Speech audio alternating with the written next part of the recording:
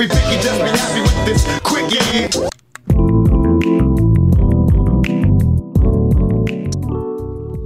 What's going on, everybody? My name is Trevor Beggs. You're listening to The Quickie here on the Nucks Misconduct Network. Okay, so you all know by this point, if hockey is going to return sometime down the road in this crazy 24-team format, the Canucks are going to face off against the Minnesota Wild.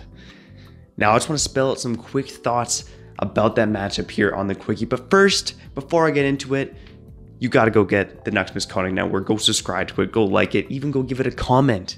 That would be great. Got 4 shows on that network, of course. Silky and Filthy, Sipping on a 40. Power of the Pure L.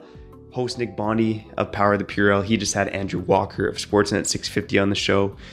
2 polarizing figures right there. Go check it out. Now, when you look at that matchup on paper, initially the Canucks versus the Wild, I think most casual fans probably like the Canucks in that matchup. The Wild on paper aren't that scary of a hockey team.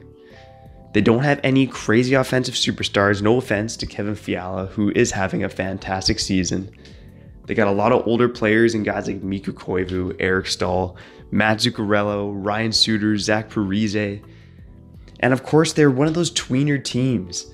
A team that can't tank, but doesn't seem to finish high enough up the standings to really make any noise in the playoffs. That being said, there are a couple red flags in this matchup for the Canucks.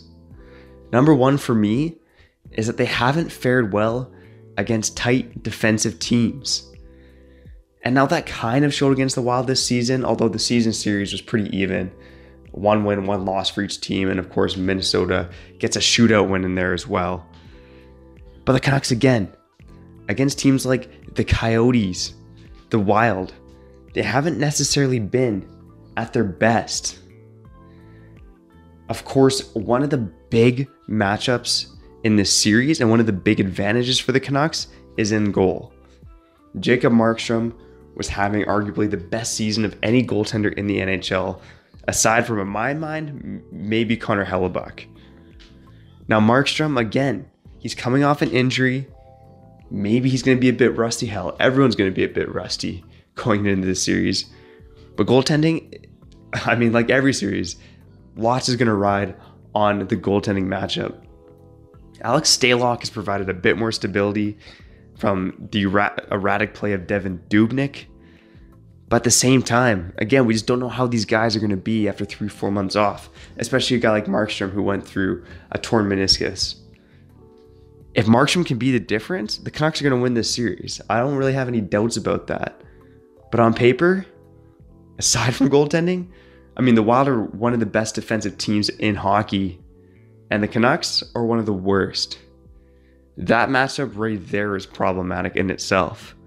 The Canucks might have the better star power in guys like Miller, Besser, Pettersson, and Hughes, but the Wild can really shut it down, and their top 4 on defense is still pretty formidable with Suter, Dumba, Spurgeon, Jonas Brodin.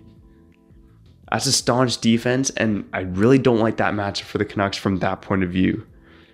Aside from that, the Wild were actually playing their best right before the break.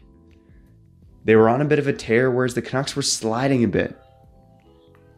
Again, you're talking about teams that probably haven't played in 4 months by the time hockey actually gets underway again. But it's something to be said about a Wild team playing with confidence versus a Canucks team who is slowly losing their grip on a playoff spot. That kind of gets forgotten in the talk that, hey, this team could potentially be in the playoffs for the first time in almost 5 years. We got lots more on this series to come on nucksmisconduct.com. We'll do a bit of a preview and kind of talk about the strengths and weaknesses of each team.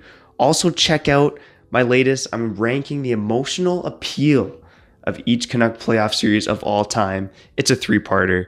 Great fun series. Good little flashback for everybody. Please don't shed too many tears. But go check it out on nucksmisconduct.com.